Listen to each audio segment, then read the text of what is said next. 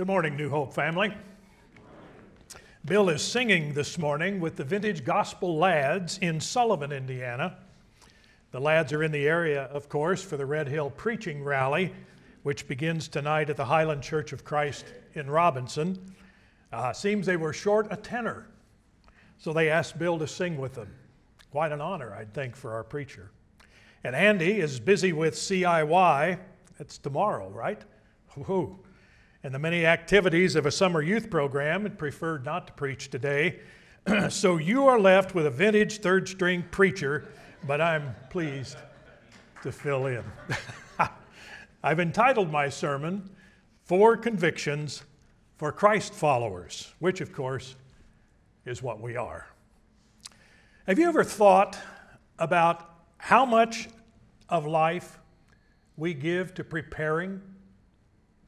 I mean, most of us spend 12 to 16 years preparing for life academically. Then, for some careers, internships, residencies, apprenticeships, boot camps may be required. Athletes give much time and effort to conditioning and practice. Performing artists are constantly training and rehearsing. We rehearse for graduations, for weddings, other ceremonies. Even parents take childbirth classes when June or Junior is on the way. So we try to prepare well so that when the moment of truth comes, whether on the job, in a contest, for a performance, or in advance of some crucial event of life, we will do well so that we can avoid the crisis of being unprepared and so we can pass the test and not embarrass ourselves. Well, truth is, anything worth doing or pursuing requires ample preparation, and that includes living faithfully for Jesus Christ as a Christ follower. Jesus advised in his watchful servants parable in Luke 12, verse 35, "Be dressed and ready for service. Keep your lamps burning." In other words, be prepared. The Apostle Paul also urged preparation in Ephesians 6:13, saying, "Put on the full armor of God, so that when the day of evil comes, you may be able to stand your ground." And the Apostle Peter as well wrote in 1 Peter 3:15, saying, "Always be prepared to give an answer to everyone who asks you to give the reason for the hope you have." In other words, be ready to speak for Jesus. Well, in my text today, Jesus addresses, I think, being prepared as his follower. The passage is Luke's last recorded post-resurrection appearance of Jesus in Luke 24, verses 44 through 49. But by way of background, the 3+ year training program for Jesus' remaining 11 faithful disciples was nearly over. Their deep sorrow over his dreadful crucifixion had turned to great joy over his miraculous resurrection. They had seen him alive. They had touched him. He had even talked with him and eaten with him. And soon their master would ascend back to his Father in heaven. Of course, that's not just the happy ending of the story. It was rather the beginning of the rest of the story. So in this post-resurrection appearance to his 11 disciples, Jesus, in essence, wrapped up their 3+ years of preparation, reiterated the main points of their disciple training program, and focused and launched their future ministry. He was entrusting to them the salvation of the world. To 11 ordinary, unschooled, and often clueless men, Jesus assigned the greatest mission ever conceived. In the words of Mark chapter 16, verse 15, to go into all the world and preach the good news to all creation. So please stand with me, if you will, for the reading of God's Word. We stand out of regard and reverence for that Word. Beginning in Luke 24, verse 44. Jesus said to them, This is what I told you while I was still with you. Everything must be fulfilled that is written about me in the law of Moses, the prophets, and the Psalms. Then he opened their minds so they could understand the Scriptures. He told them, this is what is written. The Christ will suffer and rise from the dead on the third day, and repentance and forgiveness of sins will be preached in his name to all nations, beginning in Jerusalem. You are witnesses of these things. I am going to send you what my Father has promised, but stay in the city until you have been clothed with power from on high. Thank you. Be seated, please. So what were the key points of Jesus' preparation? I believe what he stressed with those 11, he also stresses with us. So in this text, Jesus emphasized that to be thoroughly prepared, his disciples must be solidly grounded upon and fully committed to 4 convictions. Number 1, the reliability of the Scriptures. Wow, what an extremely pertinent issue for Christians today. Generally, in our culture, very few believe the Bible to be either relevant or reliable. Instead, most believe it to be grossly outdated and obsolete. Many believe it was written by a few eccentric Jews who lived in a drastically different, antiquated time and culture. Many are aghast to think that it might be of any value today. Not long ago, I read about a lady who emailed NBC to raise a moral concern with some of their programming, if you can imagine that. She cited the Bible and the need to view the issue biblically.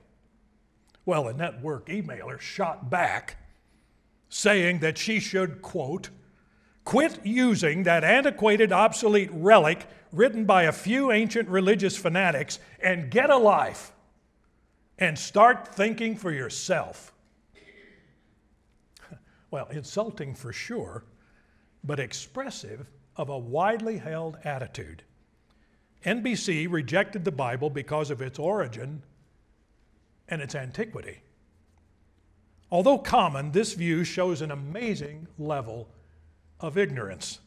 Not only ignorance of the Bible and its content, but also of the enormous evidence supporting its integrity, that it is what it claims to be, the inspired Word of God. This view either ignores or patently refuses to acknowledge the massive manuscript evidence for its reliability, the extensive archaeological evidence for its accuracy, the abundance of historically fulfilled prophecies, the internal unity and consistency from Genesis to Revelation, and the existence of extra-biblical confirming sources. But for us Christians, the Bible's most important validation, it seems to me, is how our Lord and Master regarded the written Word. Jesus never once questioned its historicity or reliability. He consistently treated it as totally accurate. He always spoke of it as being the Word of God, and he constantly upheld its divine authority, asserting no less than 29 times, as recorded by the 4 New Testament Gospels, it is written. Therefore, to his disciples, Jesus said in verses 44 and 45 of our text, everything must be fulfilled that is written about me in the law of Moses, the prophets, and the Psalms. That is, by the way, in the entirety of the Hebrew Scriptures, which of course is what we know today as the Old Testament. Then Jesus opened their minds so they could understand the Scriptures. At this point then, someone may justifiably ask, well, if Jesus was referring to the Old Testament, what about the New? When Jesus spoke these words, of course, there was no New Testament. The first New Testament book wasn't written until about 50 A.D., which was about 20 years after the events of this passage. So, should we treat the New Testament as Scripture, as Jesus did the Old? Well, the Apostle Peter helps us here in 2 Peter 3:16, where, referring to the letters of Paul that were in circulation at that time, he said, that is Paul's letters, contain some things that are hard to understand, which ignorant and unstable people distort, as they do the rest of the Scriptures, to their own destruction. So, commenting on this verse, Christian author and pastor Charles Swindoll wrote, Peter clearly aligns Paul's writings with accepted Scripture and saw those writings as a smaller set of a larger category that included the Old Testament Scriptures. So based on this example of Peter's, that is, apostolic acceptance of New Testament writings, we may be fully assured that both Old Testament and New Testament are Holy Scripture. And through the ages since, the church has upheld this view. So as our Lord took the Scriptures, so should we, His followers. Living for Jesus means knowing and trusting the entire Bible. Living effectively as a Christ follower is impossible without a growing working knowledge of the Bible and an ongoing plan of personal Bible study and learning. This is essential preparation for living as a Christ follower. John Bunyan, the renowned 17th century author of the Christian classic Pilgrim's Progress, wrote in the cover of his personal Bible, either this book will keep you from sin, or sin will keep you from this book. The second conviction, the priority of Jesus' crucifixion and resurrection. So having referred to what was written of him in all three sections of the Hebrew Scriptures, that is our Old Testament, Jesus then said in verse 46, this is what is written. The Messiah will suffer and rise from the dead on the third day. Of all of the Old Testament prophecies of Jesus that he might have cited at that time, for example, his identity as the Son of God, his virgin birth, his birthplace in Bethlehem, his future glorious kingdom, he chose to mention only these two momentous events, his death on the cross and his resurrection from the grave. Someone might well ask, why just these two? I think Jesus cited these two because these two are central. They are pivotal. They form the very centerpiece of God's plan for saving us lost sinners. And in fact, the entire Christian faith hangs on these two events: his death on the cross to pay for our sins, and his resurrection from the grave to prove its sufficiency. If either of these events did not happen or can be proven false, then the Christian faith fails. It's a cruel hoax and a fraud. As the Apostle Paul put it in 1 Corinthians 15, verse 17, if Christ has not been raised, your faith is futile. You're still in your sins. And we would say with him, perish the very thought. He also wrote in 1 Corinthians 15, verses 3 and 4, what I received I passed on to you as of first importance, that Christ died for our sins according to the Scriptures, that he was buried, and that he was raised again on the third day according to the Scriptures. So these two, his death and his resurrection, are of first priority. This means then that Jesus did not come to earth as the divine Son of God primarily to set examples for us to follow, or to impart moral and ethical teachings for us to live by, although these he certainly did. But above all else, Jesus came to die for us and to be raised again. His death was required for the taking away of our sins, and His resurrection was necessary to show that His death truly did pay for our sins, and that He truly is who He said He was, the Christ, the life-giving Son of God who gave His life a ransom for many. Therefore, our faith rests solidly on Christ's sacrificial death on the cross as a payment for our sins, and His bodily resurrection from the tomb as our hope for eternal life. Third, then, another conviction, the necessity of telling others about Jesus. He went on to say to the 11 that day in verses 47 and 48, that repentance for the forgiveness of sins will be preached in His name to all nations, beginning at Jerusalem. You, he said, are witnesses of these things. So thorough preparation for following Jesus includes a strong devotion to telling others about Him. In his book entitled Lifestyle Evangelism, Joseph Aldrich relates an old legend about Jesus' ascension to heaven after His time here on earth. The angel Gabriel, noting the marks of Jesus' suffering and death, exclaimed to Him, "Master, you must have suffered terribly for sinners down there."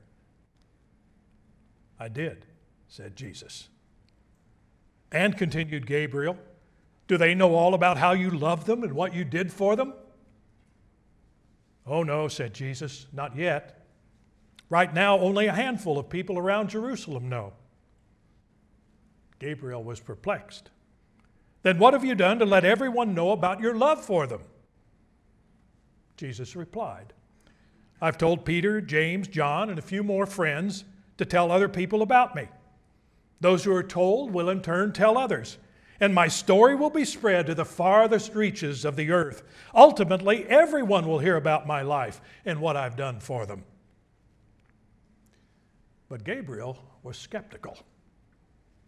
He knew well what poor stuff sinful human beings are made of. And he said, "Yes, but what if Peter, James, and John get tired? What if the people who come after them forget? What if way down in the 21st century, people just don't tell others about you? Haven't you made any other plans?" And Jesus answered, "I have no other plans. I'm counting on them." And 21 centuries later, Jesus still has no other plans. In verses 47 and 48, Jesus emphasized with those 11 three facts about sharing His gospel. First of all, who they and who we are. He said in verse 48, "You are witnesses." In Greek, the word translated witness is martus, the word from which we get our English word martyr. So we are to go as martyrs, ready to tell despite the cost, since to the cause of Christ we have pledged our lives. He also talked about where to go. Jesus said to all nations, beginning in Jerusalem. And I take this to mean we're to start right here at home, in our families, our neighborhoods, this community, our workplaces, our schools. We're to begin right here where we live, that is, in our Jerusalem. And then finally, what we are to say. Again, as Jesus said in verse 47, we must tell that repentance for the forgiveness of sins is available in His name. So these are the very fundamentals of the good news. A 20th century Bible commentator named Harry Ironside said, "Repentance is the recognition of the disease that is destroying us. When we admit our sinfulness, we are glad to avail ourselves of the salvation God has provided. Then we are ready to trust Christ and His forgiveness." Ironside is right. Sin is that deadly disease every person has, and it destroys us physically, spiritually, and eternally.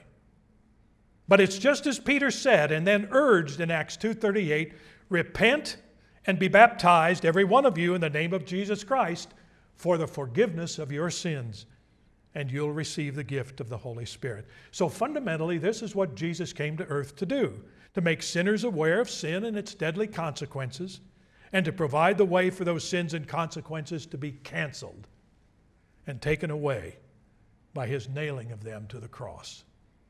This we are to tell, and this we are to bear witness of, because we are the Master's only plan. And then fourth and last, one more conviction: the residency of the Holy Spirit. The risen Christ, speaking to his disciples, said in verse 49, "I'm going to send you what my Father has promised, but stay in the city," that is Jerusalem, "until you've been clothed with power from on high." So in hindsight, Jesus was referring, of course, to the promised Holy Spirit who came in power on the day of Pentecost in Acts chapter 2. Clearly, his disciples were not to proceed without the Spirit. He said to wait for the Spirit to come with power from on high. So the Holy Spirit was to be the enabling power of their future mission. And this is as true for us nearly 2,000 years later as it was for them. For Christians, the Holy Spirit is God's gracious gift of himself, enabling us to live as Christ followers in this evil world. So God gives us his Holy Spirit to fulfill two basic purposes.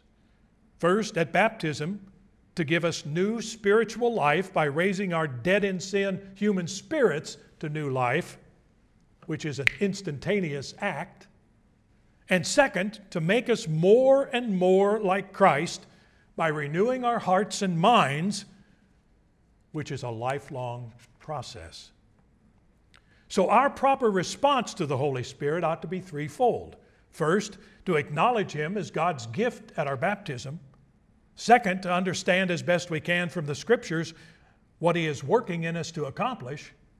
And third, to cooperate as fully as we can with his inward work. I think this is what Paul meant in Philippians 2:12 and 13, where he said, "My dear friends, continue to work out your salvation with fear and trembling." That is, make it visible outwardly. For it is God who works in you, that is, through the Holy Spirit, causing you to will and to act according to his good purpose. So the salvation that God works in us through the Holy Spirit, we are to work out, giving evidence of it in our daily living. I think we could say that the Holy Spirit is Jesus' issued equipment for us, his followers, and we must learn to yield to and depend on the Spirit's inward work. Well, to conclude this morning, I believe these four convictions which Jesus stressed with his 11 disciples are as important for us as they were for them. Let's review them quickly. First, the reliability of the Scriptures. If the Scriptures are indeed the fully relevant, reliable Word of God as Jesus treated them and taught them to be, then shouldn't we also regard them as God's words for life? Shouldn't we strive to learn and to know them? Shouldn't we obey them as carefully as we can? Shouldn't we parents work to instill them in our kids? And shouldn't we be tutored by them in today's issues? For example, regarding the bitterly contentious abortion issue sweeping our nation, does the Bible say anything about God's position? Certainly does. As Creator, we discover that God infuses all human life, both preborn and postborn, with the dignity and sanctity of his image. All human life is sacred, and God regards the taking of innocent life as murder, and so should we. But furthermore, the Bible reveals him to be the God of hope, grace, compassion, and forgiveness, who desires his people to be, and you may have heard this before, today's help and tomorrow's hope to those who are in the throes of problem pregnancies. So as our non-biblical culture morphs into anti-biblical, our stand on the Bible's reliability becomes ever more pressing. To his Father in John 17:17, Jesus said, "Your word is truth." Still is. Second, the priority of Jesus' crucifixion and resurrection. In a culture ever more opposed to all things Christian, we disciples must faithfully keep the main thing the main thing. And the main thing is the good news, the gospel of Christ. We will no doubt find ourselves assailed on many fronts as we strive to maintain biblical positions on various issues. And this we must do, firmly grasping God's truth so that we don't end up living by the lies of a godless culture. But the main thing to which we must faithfully hold fast is, as Paul said, Christ died for sins according to the Scriptures, that he was buried, that he was raised on the third day according to the Scriptures. Our biblical positions on the pressing issues of these times are very important and highly significant, but only this one. Our stand on the crucifixion and the bodily resurrection of Jesus Christ will impact somebody's eternity. We must faithfully keep the gospel the main thing. Third, the necessity of telling others about Jesus. While that legend I shared a few moments ago is just that, a legend, the fact remains Jesus still has no other plans for propagating his gospel to lost sinners. It's up to you, and it's up to me. And doubtless all of us can and should and must do better. Perhaps our prayer this morning ought to be the words of a simple little one-line chorus, which happens to be number 449 in our hymn book. Lord, lay some soul upon my heart and love that soul through me. And may I always do my part to win that soul for thee. And bear in mind that a sin-bound foe may well be that soul. And finally, the residency of the Holy Spirit. In the midst of life's raging storms, it is natural to long for and ask for God's gentle, calming, strengthening presence. To Old Testament Israel in Isaiah 41 verse 10, God promised, saying, "Do not fear, for I am with you. Do not be dismayed, for I am your God.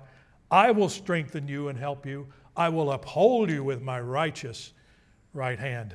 But for us New Testament Christians living in this age, God does even more. He gives us himself in the person of the Holy Spirit living within. And according to Galatians 5:22 and 23, that Holy Spirit yields the fruit of love, joy, peace, patience, kindness, goodness, faithfulness, gentleness, and self-control. And these are the very things we need to be able to face, endure, and overcome the ravages of the gathering storms. So as a Christ follower, how prepared are you for these turbulent times? This is decision time, and we have an invitation hymn this morning, number 602. I invite you to stand with me as we sing that hymn. This morning, the first question is, are you a Christ follower? And if you are not, you surely can become one even right now by coming forward, confessing Christ as your Lord, repenting of your sin, meeting him in the watery graves of Christian baptism. We invite you to come. Perhaps something in this sermon has touched a nerve or stirred a thought that needs to be shared publicly, or if not publicly, right where you are. This is a time to respond to the truth of God. Number 602.